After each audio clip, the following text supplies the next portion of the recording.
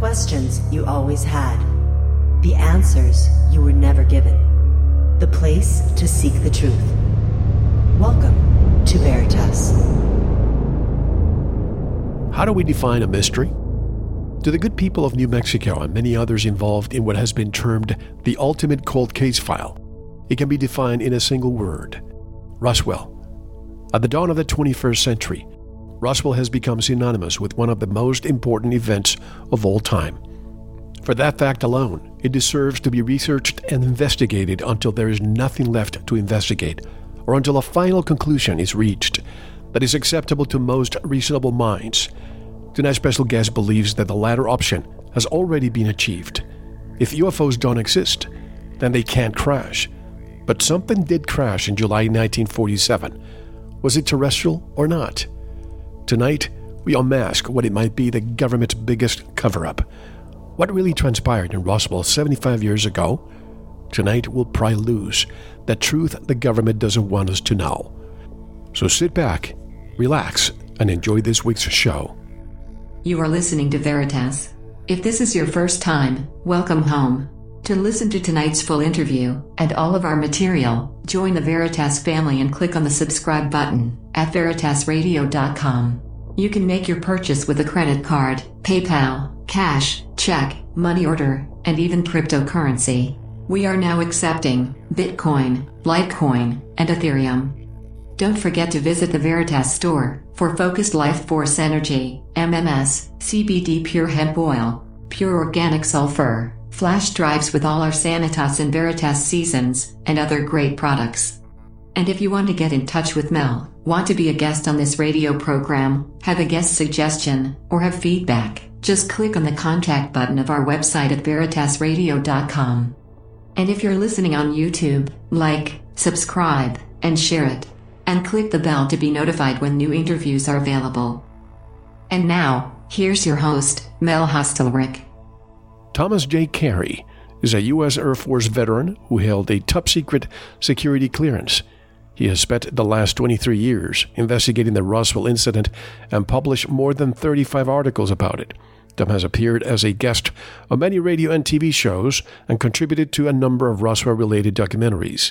Together with Donald Schmitt, they have written many best-selling books such as Witness to Roswell.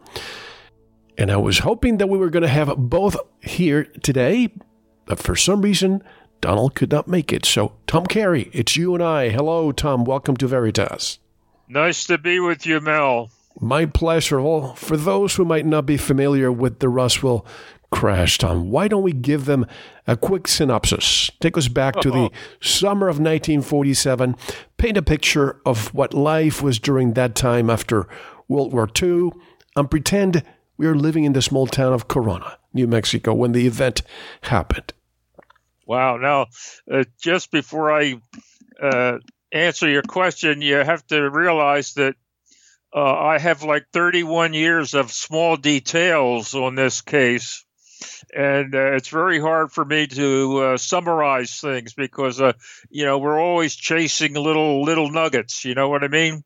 So, but right after World War II, especially in a remote place like New Mexico and Corona, the two towns involved in the Roswell story are Corona, New Mexico, which is more central and central in the state, and then Roswell itself, which is in the southeastern quadrant of the state. Now, this is very remote. The ranches didn't have electricity, certainly no television. Well, not many people had TV anyway in 1947. But they might have received a weekly newspaper of some sort, but that's about it.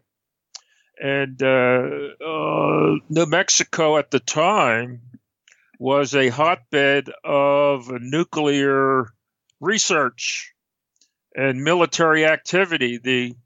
The captured German V-2 rockets from World War II were being tested from Alamogordo Field, Alamogordo, White Sands, New Mexico, and they were testing the V-2 rockets. The Los Alamos Laboratories, which helped develop the atomic bomb, was located in the northeastern quadrant of New Mexico, north of Albuquerque. And I'm leaving out there's a weapons development facility. The name escapes me, Mel. Sandia base, nuclear weapons, regular weapons. So there's a lot of military, scientific stuff going on in New Mexico. And now Corona is a ranching town, very small, and that's where the finder, the first fellow who got this whole case started, that's where he had a ranch. Now, right after World War II, our military was like on a pedestal. It's not like it is today where, you don't always believe what the military is telling you. And certainly the newspapers, beginning with Vietnam, don't accept at face value anything that the military says. But back in 1947, our military was at the height of its influence, having dispatched the Germans, helping to dispatch the Germans in Europe and the Japanese in the Pacific. So anything they said at that time tended to be believed, unlike today. So the country is coming out of World War II, trying to get on a civilian footing. The post-war boom is about to start. And all of a sudden, on June 24th, 1947, something called flying saucers burst onto the scene. Now, during World War II, Allied pilots, bombers and fighters, they encountered these bright globs of light, and that's what they appeared to be, that they called Foo Fighters, which is French for, I don't know, it's either false or fire. I forget which one it was that they were trying to describe, but they were encountering these things they called Foo Fighters, and they thought they were German, of German origin, to some Wunderwaffen, some wonder weapon that they had developed. The Germans on the other side, they thought it was an Allied Wunderwaffen. So nobody really knew what these things were or who manufactured them. So here we come to 1947. The war's over for 2 years. We already have our next adversary being the Soviet Union. The Cold War is about to start. In fact, it's already started because Winston Churchill in 1946 in a small Missouri college, he was brought, he came over to the U.S. to, because he had been voted out of office, believe it or not, helped win the war, and they voted him out of office over there in Great Britain. But so he came over in a small college in Missouri. He said, from Stettin in the Baltic to Trieste in the Adriatic, it's like an iron curtain has descended upon the continent of Europe. And that sort of set the stage for the Cold War. Iron Curtain, Cold War beginning. So you have these June 24th, 1947, a businessman who was also a private pilot by the name of Kenneth Arnold. He's flying from Boise, Idaho to someplace in Montana, or vice versa. I forget. I'm sorry. It's one of the two. But he's near Mount Rainier in Washington State, and he sees these 9 objects flying in echelon formation, like the tail of a kite. How the tail of a kite flaps, and he was able to time their speed at something around 1,200 miles an hour. Now, back in 1947, we didn't have anything that went 1,200 miles an hour. We do today, but not back in 1947. and this is near Mount Rainier. And so he lands and he reports it, and the press got wind of the story, and they all flocked to the airport. They said, Mr. Arnold, what did they look like? He said, well, if you take a plate, a saucer, like, coffee cup and saucer, and you threw it over a quiescent pond, it would skip like a saucer, a flying saucer. And someone coined the name Flying Saucer from that interview. So right then it was, what are these, headlines around the country initially? What are these things called flying saucers? Where are they from? And I think one newspaper even put out a $3,000 reward for a piece of one. And so that's what's going on. June 24th, a week and a half later. This is only a week and a half later since the start of the modern age of UFOs or flying saucers. The Roswell crash occurs. June 2nd, 1947. It took us a long time to nail the date down, but we were able to nail it down because the witnesses in the Corona area, especially, they remember that it happened during a thunder and a lightning storm on June. They just remembered it. They heard this strange explosion during this thunder and lightning storm during the first week of July, 1947. Well, when we interviewed them, they couldn't remember the date, but we researched the date with weather data, and the only thunder and lightning storm in central New Mexico late at night was on June the 2nd. So that's how we were able to pinpoint. You mean July? Yeah. Oh, did I say? I'm sorry, July. And I'm so glad, Tom, that you are nailing down the date, because for decades I've been hearing it was all the way from mid-June to the beginning of July, but nobody could actually pinpoint that date. So with the witness testimony... July 2nd. July 2nd, 1947, right. Yeah, late at night, maybe between 11 p.m. and midnight. And that's from the witnesses and the weather data. I mean, we went back and forth until we got the weather data. I mean, we had it as late as July 4th, July 1st, but we were able to get the weather data that the only thunderstorm that week in central New Mexico was on the evening of July 2nd. So we were able to pin that down. Took a long time, but we were able to do it. So so the next day, this fellow rancher from Corona named William Ware Mac Brazel, he's out to check his sheep, and he comes across in one of the pastures, this about a mile long and a couple 100 feet wide, all this strange metal strewn about, a lot of it covering an area about a mile long by several hundred feet wide. What is this stuff? It had all these strange properties. And so he gathered up some of it, put it in 2 cardboard boxes, and that's the morning of July the 3rd. We're talking about the morning of July the 3rd.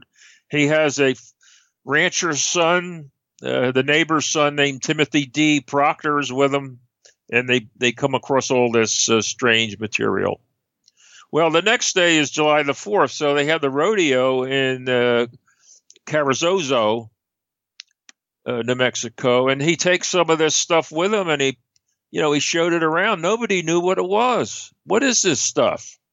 Some of it was very, very thin, like a piece of tin foil, but you couldn't bend it, and you couldn't cut it, you couldn't scratch it. The strangest piece was what we call memory metal, where it was very flexible. You could wad it up in your hand like a piece of cellophane, and then let you open up your hand and it would unfurl itself and just sort of float there in the air, as it slowly falls to the ground. And that's what we call memory metal. And it had people stupefied. What is this stuff? Well, he didn't know and they didn't know. So the next day, this would be July the 5th, Brazel, after he does his chores on the ranch, he takes a piece of this memory metal and goes to Wade's Bar in Corona, to hoist a few tall ones. And at Wade's Bar, he passes it around. What is this stuff, guys? Any of you know what this stuff is? And they couldn't figure it out. And somebody says, maybe it's from one of those flying saucer things that people are starting to talk about. And Mac, there's a $3,000 reward for a piece of one of those things. Oh, yeah? Well, the next day, Sunday, July the 6th, Mac Brazel gets in his dusty pickup and travels the 75 miles from his bunkhouse on the J.B. Foster Ranch near Corona. He makes a 75-mile trip to Roswell. He heads for the sheriff's office because before Mac left Corona for Roswell, he discovered something else. Now, when you're a rancher and that's your life, you're out there, you're very sensitive to changes in the environment. And he noticed some birds of prey circling about a mile and a half from his ranch, but it was still on the ranch, but from the bunkhouse. And he smelled something strange in the air, about a mile and a half away, very faint, but he could see the birds of prey, vultures, what have you, circling something. So Timothy D. Proctor is with him, and they go over to this low bluff, and lo and behold, there's two diminutive little bodies atop this bluff, obviously dead, obviously not human. They're humanoid, but they're not human. And the overriding feature was its frail body, about 3 feet tall, with an oversized oval-shaped head. Obviously not human. So this really has him upset. I mean, he was going to head for Roswell anyway to get somebody to clean up because his sheep wouldn't cross this pasture.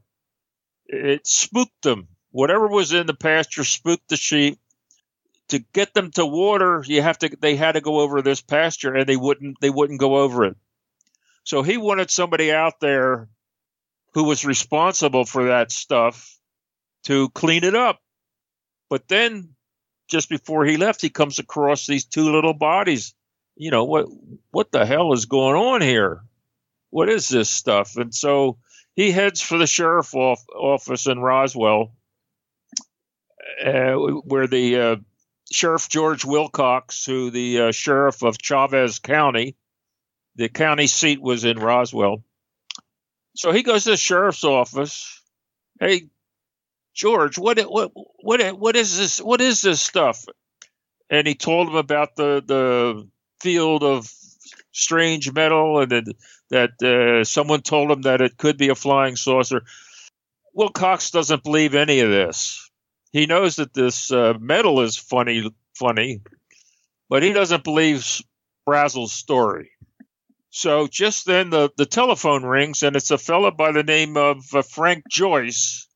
He's an announcer on radio station KGFL in Roswell. It's Sunday afternoon now, somewhere around noontime. He's spinning records and telling the folks where they could buy cattle feed and that sort of stuff. And he calls the sheriff's office out of, sort of perfunctory to, hey, anything that happening in your area, Sheriff Wilcox, that I can put on the air.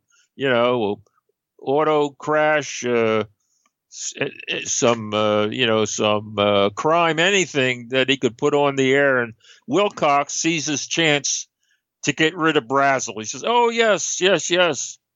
By the way, I have a fellow here who has a very interesting story.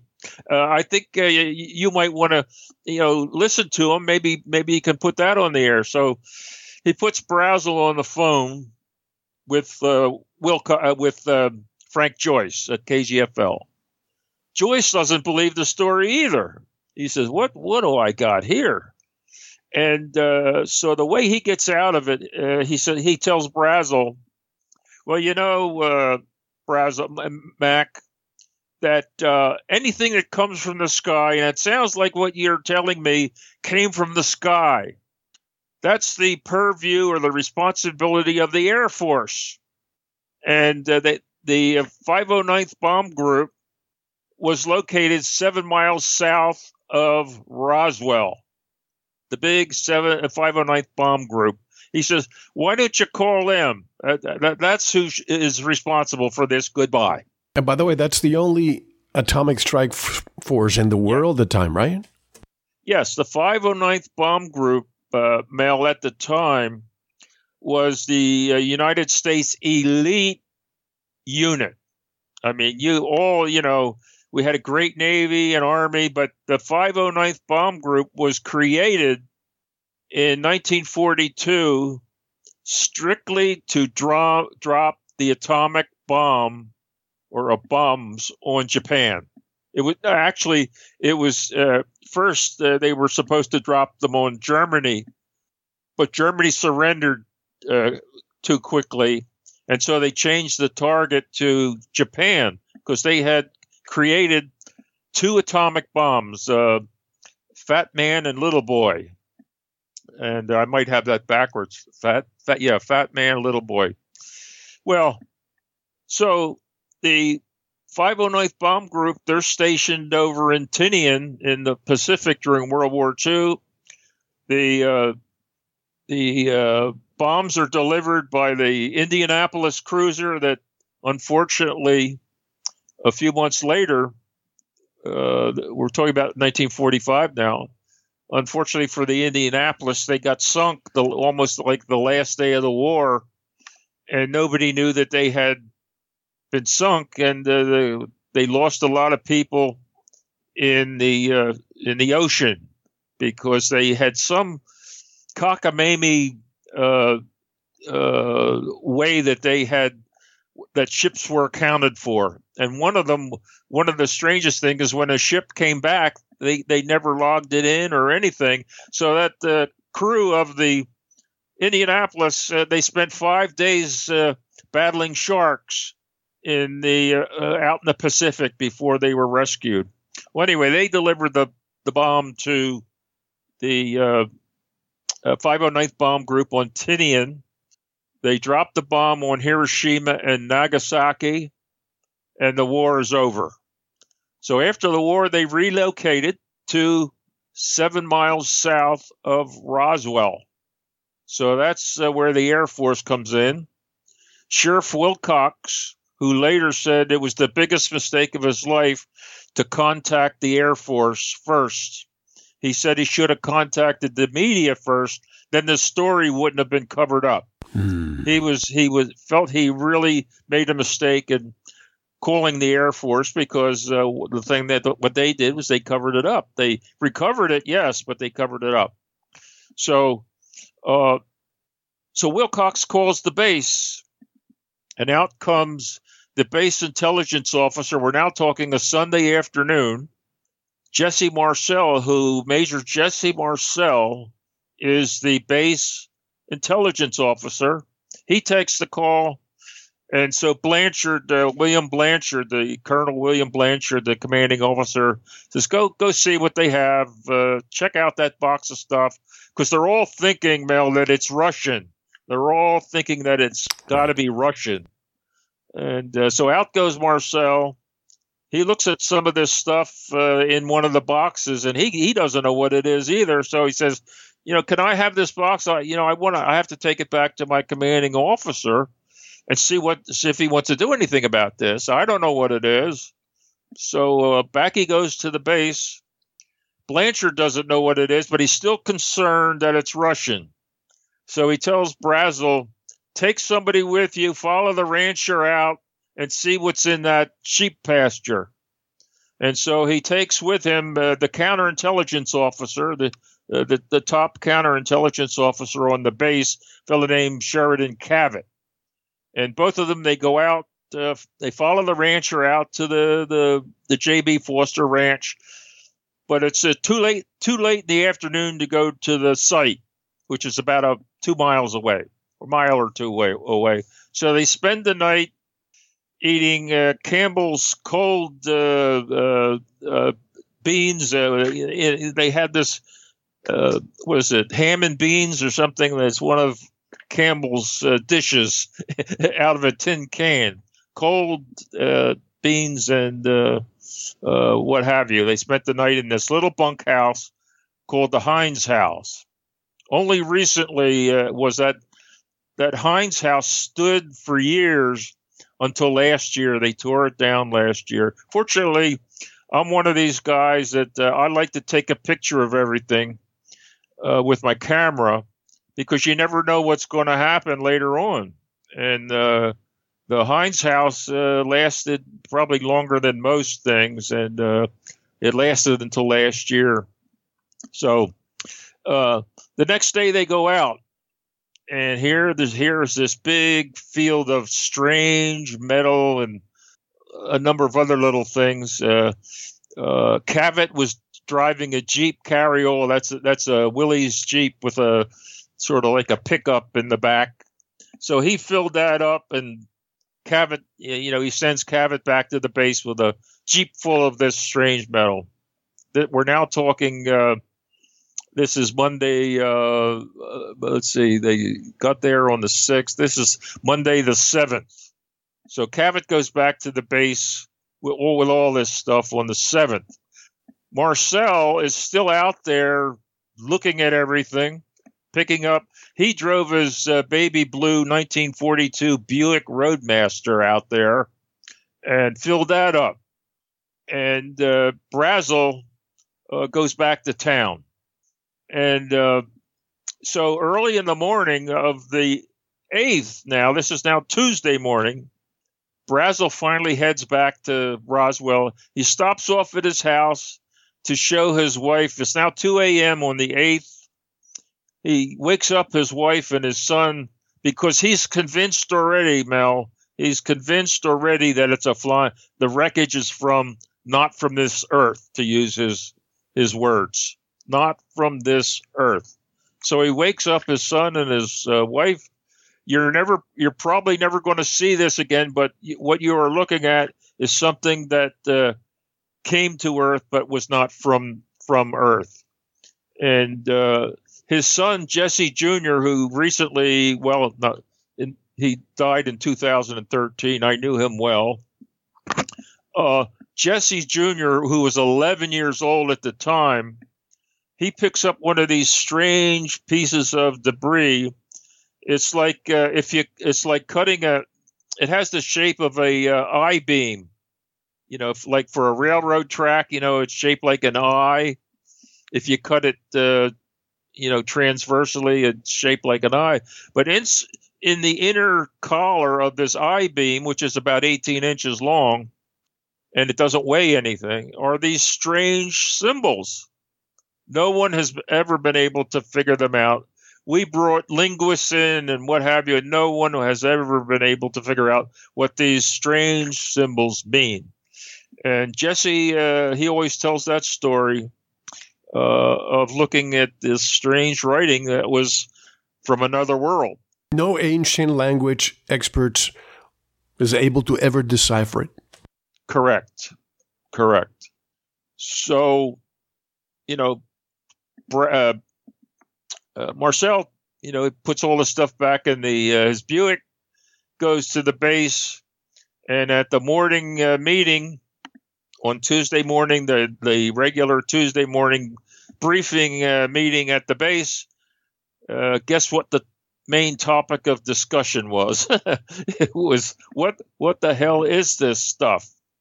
And so Blanchard dispatches Marcel to Fort Worth, where the next hired, where the 8th Air Force. See, the 509th Bomb Group was part of the 8th Air Force, the Mighty 8th, as it was known during World War II. And they're headquartered now in Fort Worth, Texas. So he dispatches Ramey to Fort Worth with a box of this stuff that he had brought back. And from that meeting, now this is a bone of contention between Don Schmitt and myself. We agree on everything except on who put out that famous headline, RAAF, Roswell Army Airfield, captures flying saucer in Roswell region. I thought it was a local faux pas, a local mistake by the base commander, Blanchard. Don believes it was all orchestrated from Washington. Put it out there, then take it away. And my feeling is that if you want to cover something up and don't want them to know about it, why put out a big headline telling them what it is? That's the way I see it, but Don sees it the other way, that it was all orchestrated. Put it out there, take it away, and make everybody feel silly. Let me add to this, because I'm glad you mentioned this. I don't know how many times I've heard the ABC News headline edition with Taylor Grant, and yes, many people have heard it. A quote, headline edition, July 8th, 1947. Yes. The Army Air Force has announced that a flying disc has been found and is now in possession of the Army, end quote. Now, two questions come to mind with this, Tom. Was this broadcast nationwide, and was the government and the military aware it was being released, or was it done on purpose? Since I think it was nationwide. Yes, Taylor Grant, who actually lived just a few miles from me before he passed away about 10 years ago. I never knew it. Otherwise, I would have been knocking on his door. Sure. But I never knew he lived so close to me. But you're absolutely right that radio, it was headline edition, August, July the 8th, 1947. And you're exactly right of what Taylor Grant said. Now, my feeling is, if you don't want people to know about it, why put it out there?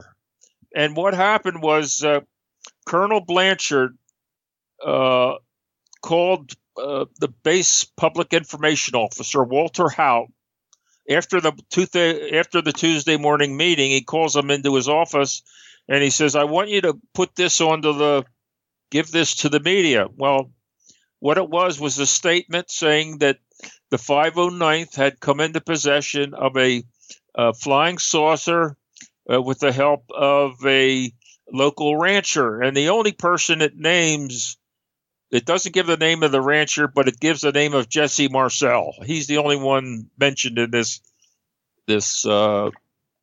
press release.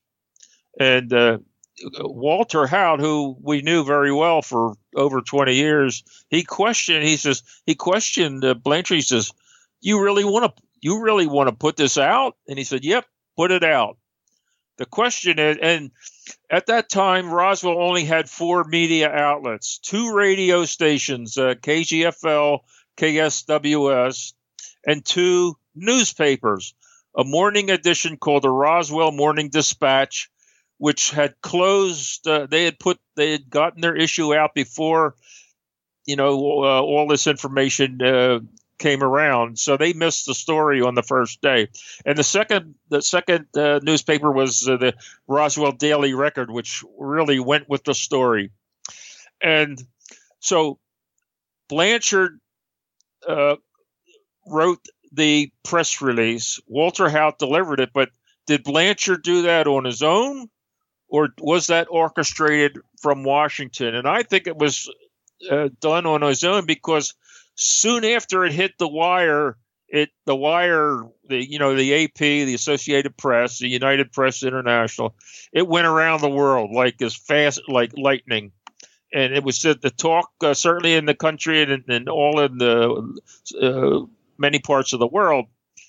And so Fort Worth, General Ramey was out of the office, But his second in command, Thomas Jefferson Dubose, a colonel who was deputy commander, he receives this angry call from a fellow named Clements. Oh my goodness, I'm starting to forget names now. From the next higher command than the 8th Air Force would be the commander of SAC, the Strategic Air Command. And now Roswell was the first SAC base. It was the very first SAC base, the Strategic Air Command. Clements McMullen, deputy commander of SAC in Washington, calls General Ramey. Ramey's not there, so the deputy commander takes the call. McMullen is just fit to be tied. What are you guys doing?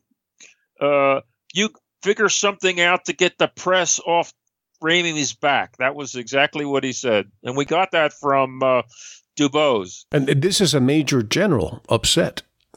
Yes. He's upset, angry. Do something to kill this story. So I'm thinking, well, why put it out in the first place if you're trying to orchestrate? To me, it was a local faux pas, and they never expected the reaction that it got. What was McMullen the one who concocted the weather balloon story to put out the quote-unquote fire?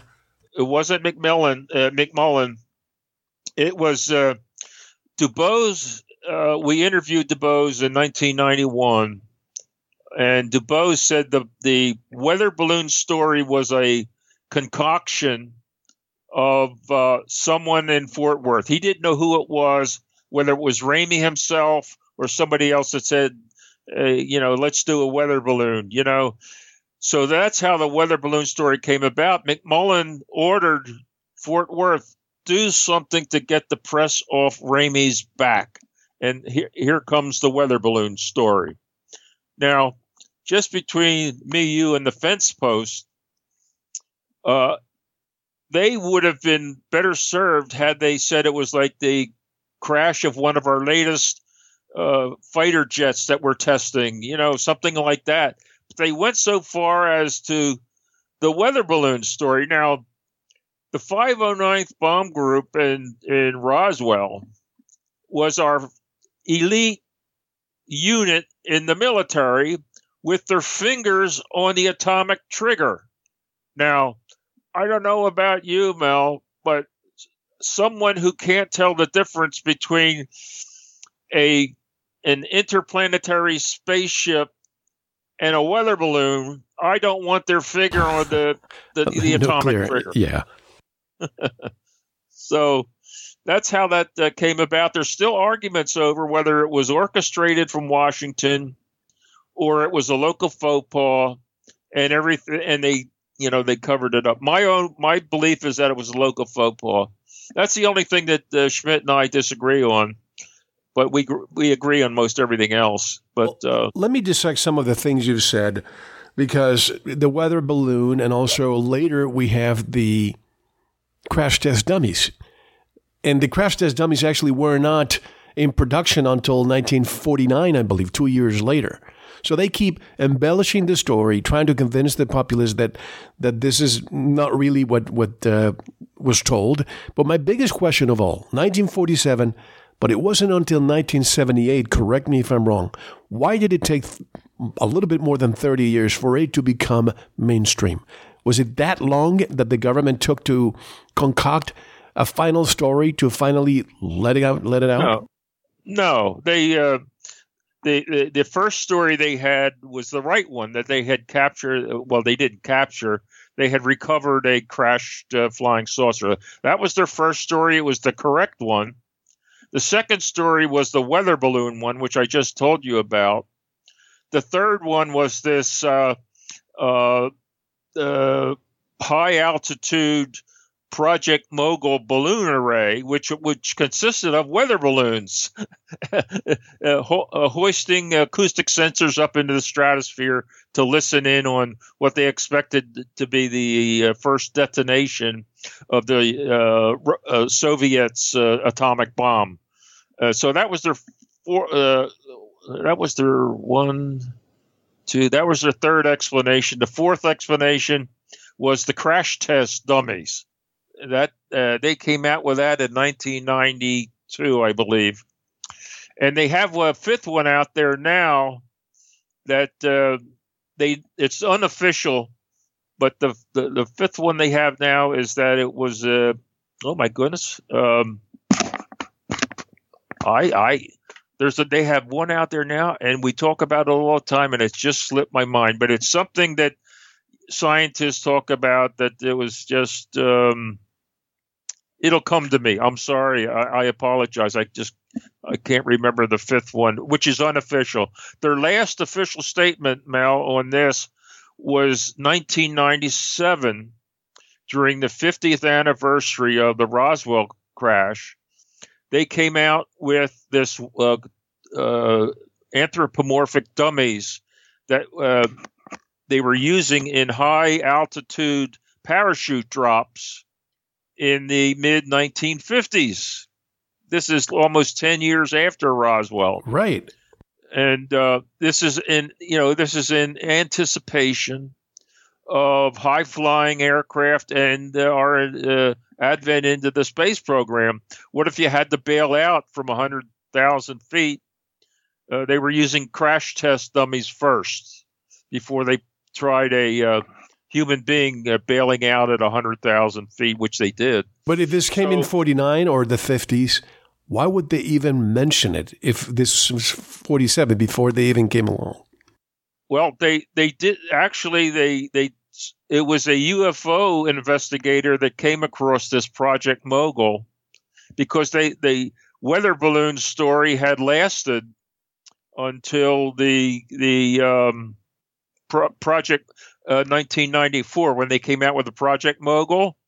You know, what happened was that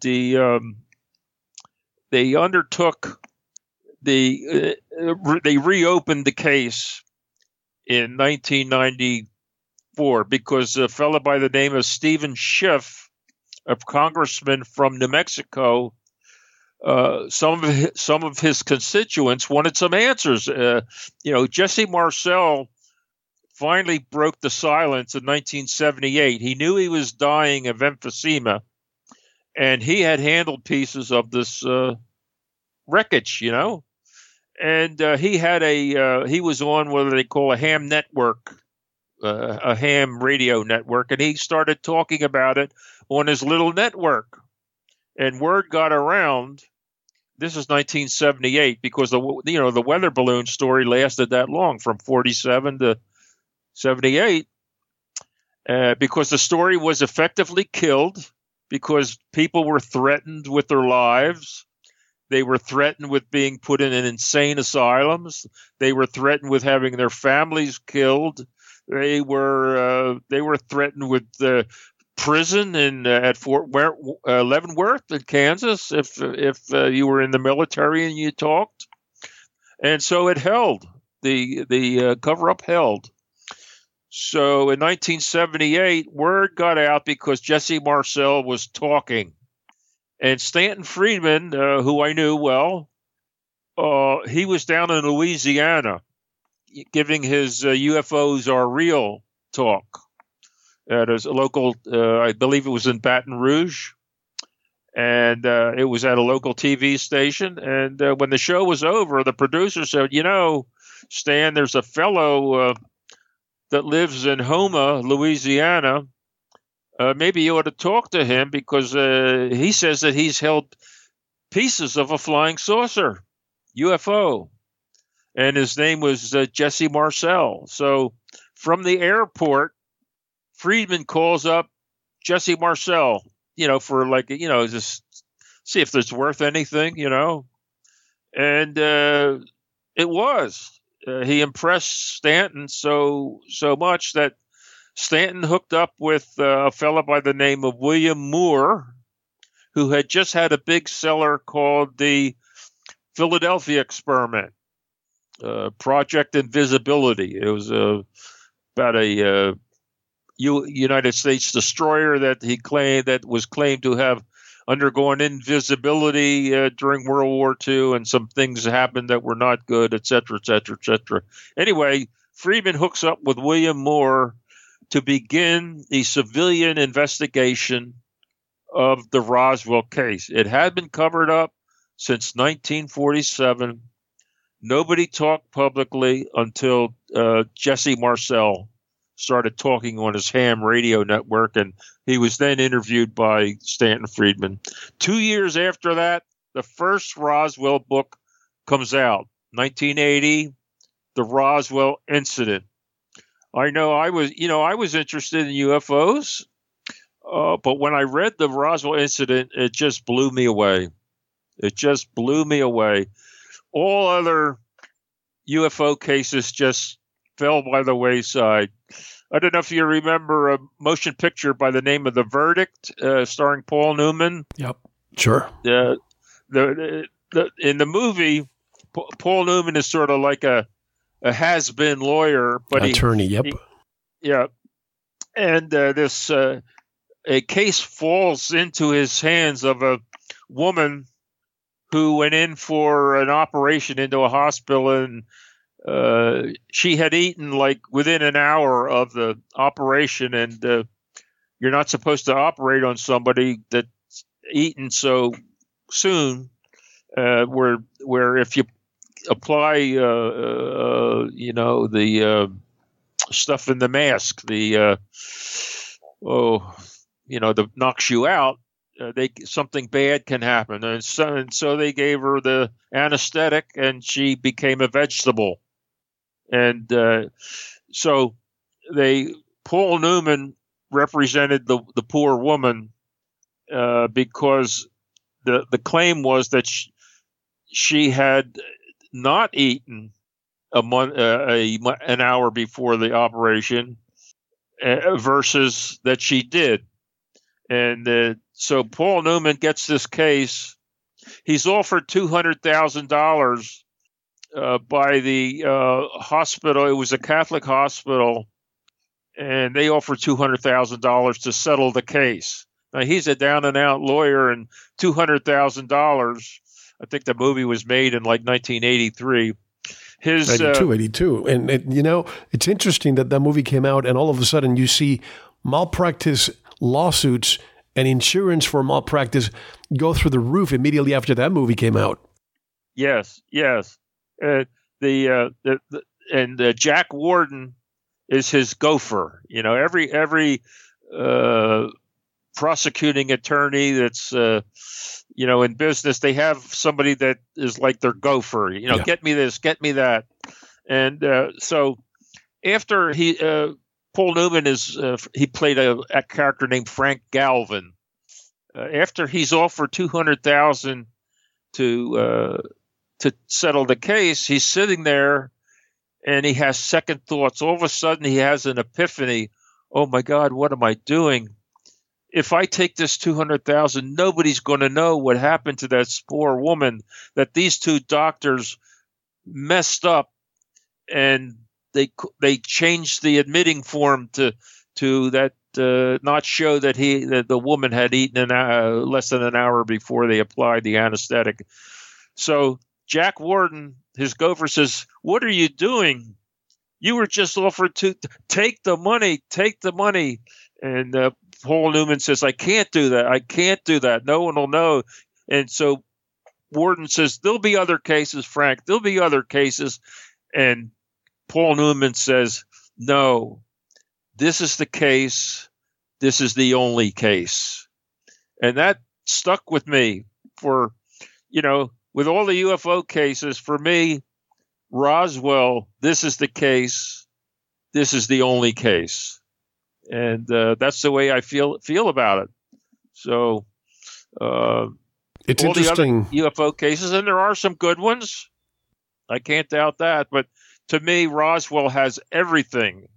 We're not talking lights in the sky, Mel. We're talking a nuts and bolts craft that exploded, came to Earth. There were occupants. 4 of them dead, 1 still alive. There was a cover-up, death threats, and slowly, over 30 years, we put the pieces of this puzzle together to where we believe we've nailed it. The only thing we're missing is a piece of physical evidence. That's all we're missing. And our critics, they don't recognize that testimony, credible testimony in a court of law, is considered evidence. People have gone to the gas chamber on testimony alone. So that's the way we feel about it. And like I said, and we're searching for we call it our Holy Grail of Roswell, is a piece of this memory metal. It's a piece of memory metal because there have been pieces claimed to have come from Roswell, but what happens is they're sent off to a laboratory somewhere, and you never hear any more about it. Of course. And by the way, when I was growing up, I remember seeing so many, schools, language learning schools by Charles Berlitz. And then later, when I started looking into UFOs, found out that this same Charles Berlitz was the co-author of that book, The Roswell Incident. You probably knew that. Yes. The reason for that, Mel, was that Stanton Friedman and William Moore did the research. Charles Berlitz didn't do anything other than put his name on the book. Marketing. And the reason for that was that William Moore was already known because he had that Philadelphia Experiment book, which was sold fairly well. And Charles Berlitz had just had a big seller on the Bermuda Triangle. He had just had a big seller called the Bermuda Triangle. Nobody knew Stanton Friedman at that time. So they substituted Charles Berlitz as the co-author for Stanton Friedman because of, like you say, marketing. Interesting. Because people knew Charles Berlitz, and he had this big seller of the Bermuda Triangle. So that's how Stanton was. I have to feel that he didn't feel too good about that, but that's what they did. Well, he wrote Crash at Corona, so at least. And he's known as one of the researchers that surfaced in 1978 as one of the first ones to get this information out, right? Yeah, he's known as the father of Roswell. Right. He's the father of Roswell. And I certainly agree with that, yes. But clarify for me, from 1947 to 1978, what happened in those 30 years that the population really almost forgot about it until 1978? Well, the cover-up worked because people were not talking publicly. The people who knew were afraid. We have a lot of testimony from people who were threatened with death, and they were afraid. And plus, the major media has never liked. Let's start with the major media has never liked the paranormal, and UFOs. The subject of UFOs is considered paranormal. To me, paranormal is things like ghosts and witches and that sort of right. stuff. You know what I mean? That's not UFOs. UFOs is something different. But nevertheless, the major media wouldn't cover. The first couple months in 47, they did cover it because it was brand new. Nobody knew what they were, and they were front page headlines all over the country for several months.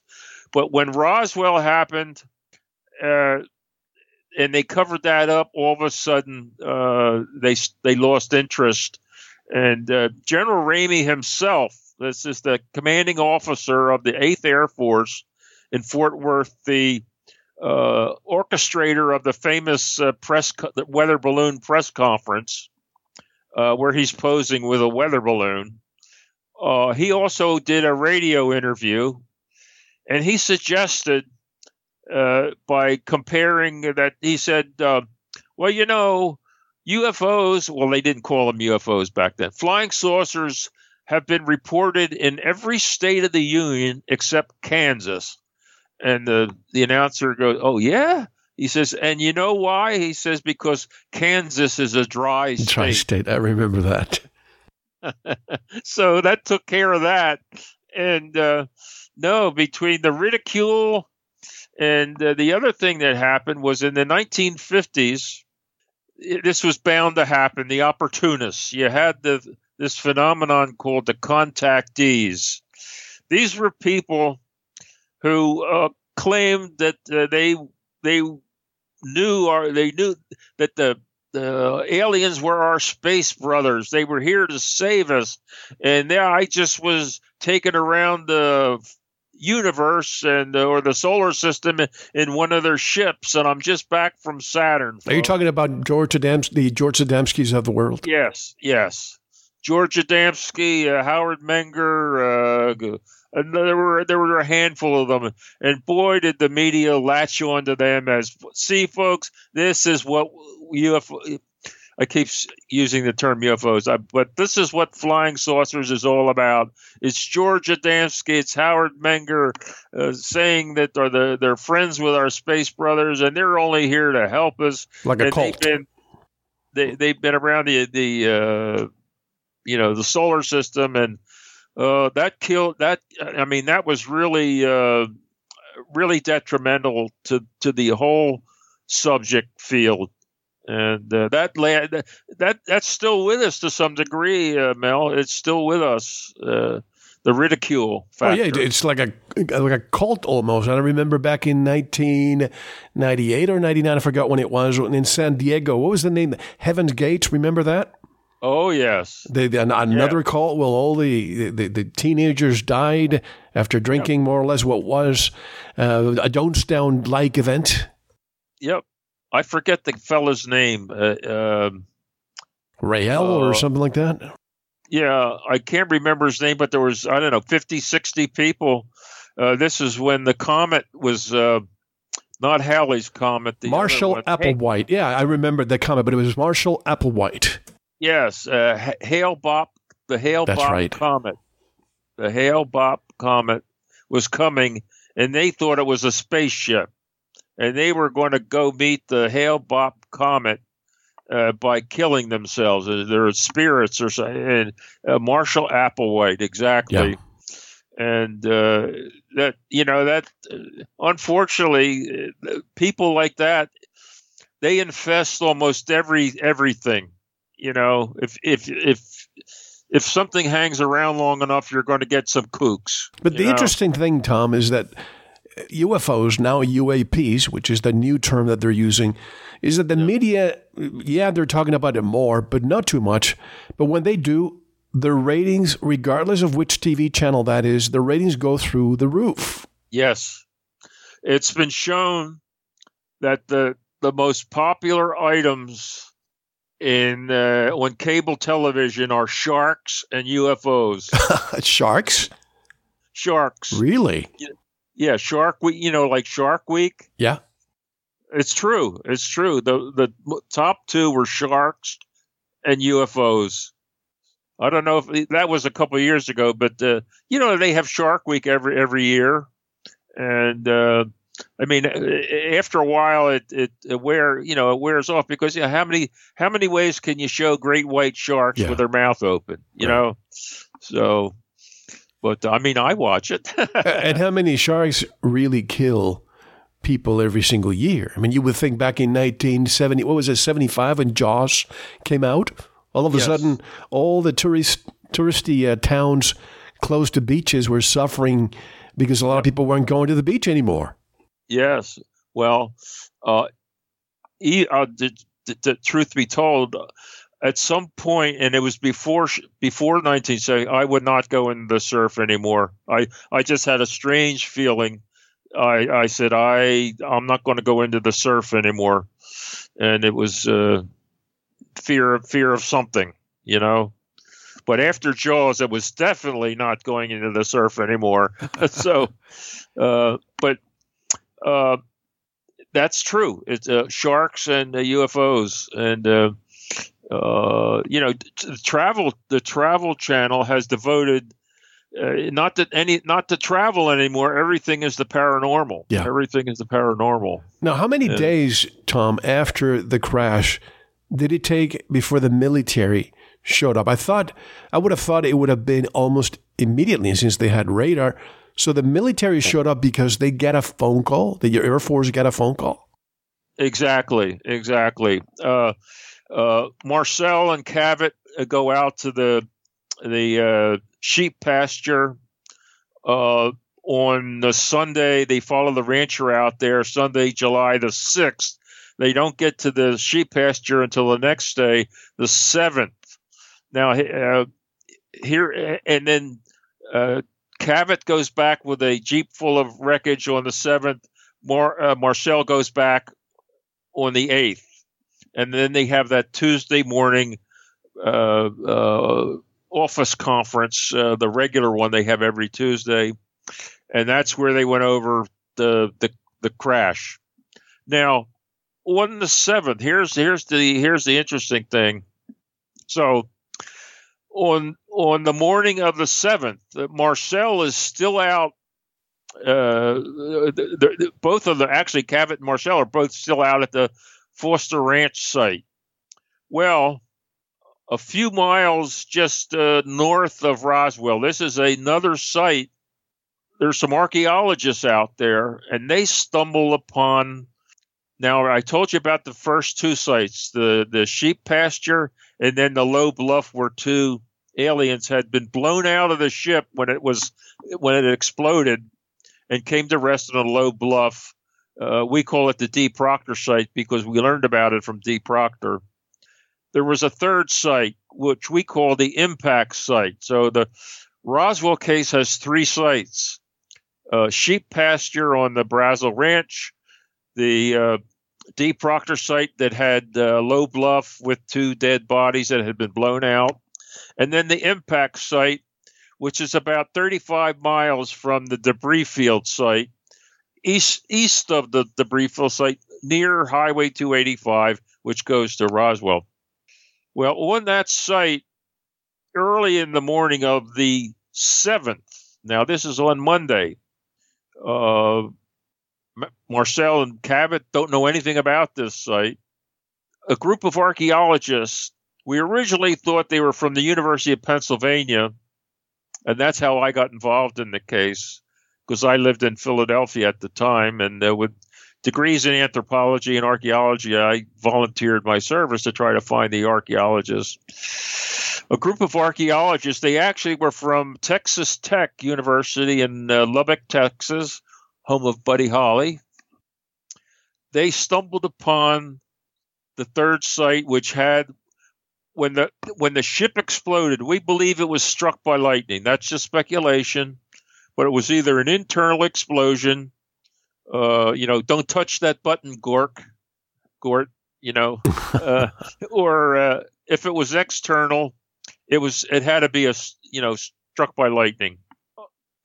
The inner cabin withstood the blast and continued on for another 35 miles, coming to rest just 30 to 35 miles northwest of Roswell. In that inner cabin, or it could have been a capsule of some sort, but let's stick with the inner cabin, were three occupants. When found, two were dead and one was still alive. They were found by this group of archaeologists, and it was reported by one of the archaeologists from the little hamlet of Mesa, which was actually just a gas station on Highway 285. They called it into the fire department. There's been a crash out here. Get somebody out here.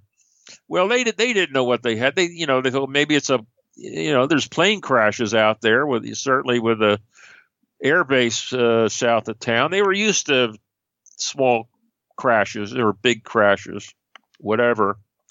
So out comes the fire department. And, the fire department is notified and the sheriff is notified. Before the city fire department can get out there, this is on the 7th, the commanding officer sends somebody to the fire department. Don't go out. We will handle this. This is the base now. They say, we will handle it. Because they had their own fire department. The base had their own fire department. So the city fire department was banned from going out there. But one of the fire chiefs, one of the crew chiefs in the city fire department, he gets into his own car and out he goes. And he gets to the site before the military can get there in force. And he gets to this impact site. He sees the two bodies dead. His eyes are focused on these two dead bodies. When out of the peripheral vision of his of one of his eyes, he sees movement. There's something moving in his periphery, and he looks over and hears a creature from another world staggering around. 3.5 feet tall with a big oval-shaped head. He said, what is going on here? And we get this story from his family because he was told, don't talk, we'll kill you, we'll kill your family. We get this story from his daughter, Frankie Dwyer Rowe, years later. And it turns out that because they wanted to know all about, well, what did it look like, Dad? And his answer was child of the earth. Child of the earth. Well, I'm from Philadelphia. I don't know what a child of the earth is. Well, if you live in New Mexico, a child of the earth is like a potato bug, or the other name for it is the Jerusalem cricket.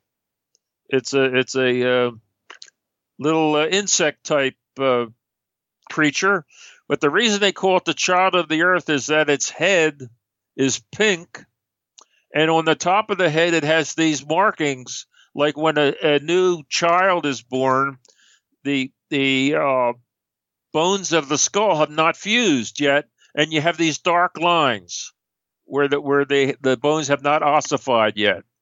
And it's the same on this child of the earth, this cricket, this potato bug. Its head looks like that. It's got these markings on the top of it, and that's why they call it the child of the earth. So that when they asked, what does it look like, Dad? He said, child of the earth. I see. Well, they knew what it meant. I certainly didn't. I had to look it up on the internet. It's a colloquial term from the area. Yes. So they said, well, did you talk to it? He said, yes, we talked to one another. And of course, when he's telling this to his family, he's all in disbelief. He says, yes, we've talked to one another. But we didn't talk to one another like we're talking now, like using your mouth and your tongue and your teeth. We talked to one another in our heads. Telepathically. We talked to one another in our heads, which, to me is like mental telepathy. Yeah. Well, the next thing he said, well, what did you say? What did you talk about? And he said, well,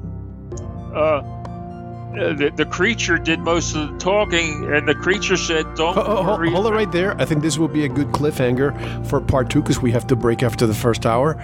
This is really interesting. I don't think I've ever discussed this in so much detail, Tom, so I appreciate it. 75 years after the incident, and we have so much more to come. One more hour with Tom Carey. Tom, how can people buy the book and learn more about your work? Well, the book, it's the 3rd edition of our bestseller, Witness to Roswell. And you can get it at Barnes & Noble, or that's pretty much the only bookstore left, but you certainly can get it on Amazon and Barnes & Noble. Our website is down, Mel. It's been taken over by the Chinese, believe it or not. Really? We've had it since 2007, and the Chinese co-opted it. And it's now some sort of, I don't know what it is, but we don't have it anymore. And we're trying to get another website. But the best way is Amazon or Barnes & Noble. And it was our bestseller, but we've updated it, expanded it with new information. And it's considered the best book ever written about the Roswell incident. And we're proud about that. I've learned so much from the book, things that I didn't know before. When we come back, I also want to ask you, was it only one craft? Now, was it lightning or was it radar that affected the craft's control system? And I've always wondered too, Tom, if they come from a planet or galaxy far, far away, isn't it sad to crash this way? But we'll get your answer, and we'll continue with the story about what these two telepathically communicated with one another. This is Mel Hostelrick. My special guest today is Thomas Carey. Don't go anywhere. Thank you for listening to the first part of this important Veritas interview.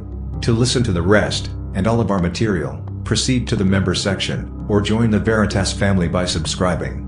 Click on the subscribe button at veritasradio.com. You can make your purchase with a credit card, PayPal, cash, check, money order, and even cryptocurrency. We are now accepting Bitcoin, Litecoin, and Ethereum. Don't forget to visit the Veritas store for Focus Life Force Energy, MMS, CBD Pure Hemp Oil, Pure Organic Sulfur, flash drives with all our Sanitas and Veritas seasons, and other great products.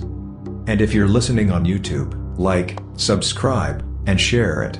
And click the bell to be notified when new interviews are available. Now, proceed to the Members section or subscribe to listen to the rest of the interview. You don't want to miss it. Thank you for listening to Veritas. Because you don't want to believe. You want to know.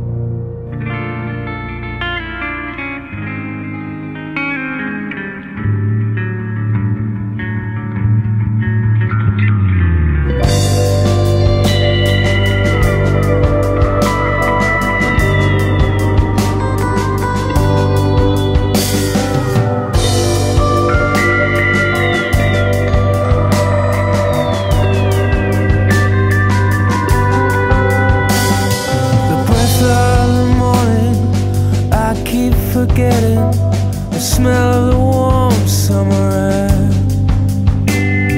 I live in a town where you can't smell a thing. You watch your feet for cracks in the pavement.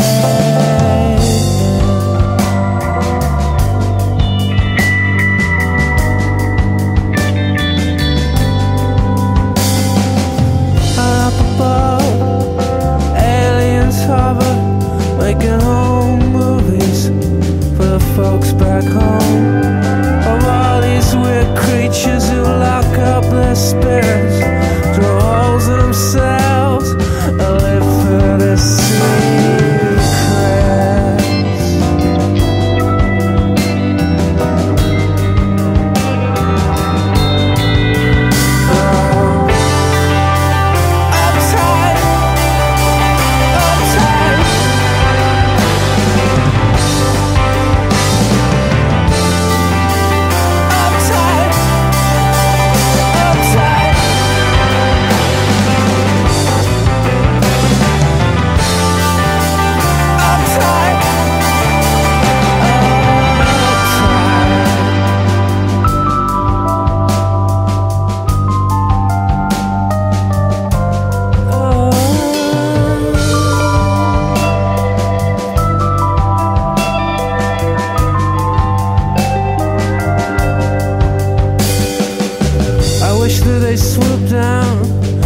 Country lane, late at night when I'm driving. Take me on board their beautiful ship.